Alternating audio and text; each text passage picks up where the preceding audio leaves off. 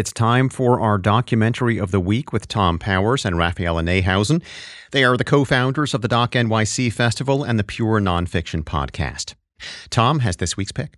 The documentary, 1000% Me, Growing Up Mixed, explores the experiences of interracial children by talking to them. I think it's very fun for other people that are not mixed race to learn and see what a mixed race kid does, what he feels, and what he knows.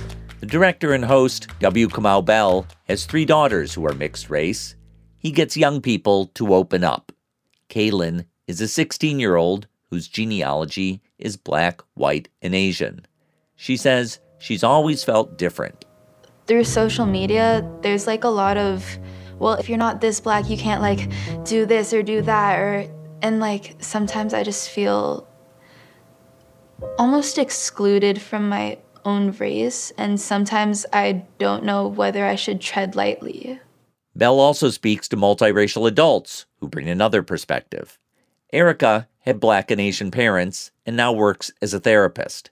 She says all of us need to think more deeply about racial bias.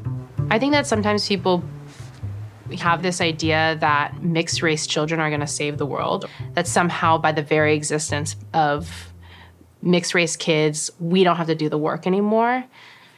And that really couldn't be further from the truth.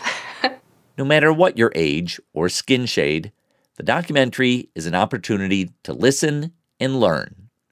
1000% Me, Growing Up Mixed, is now streaming from HBO.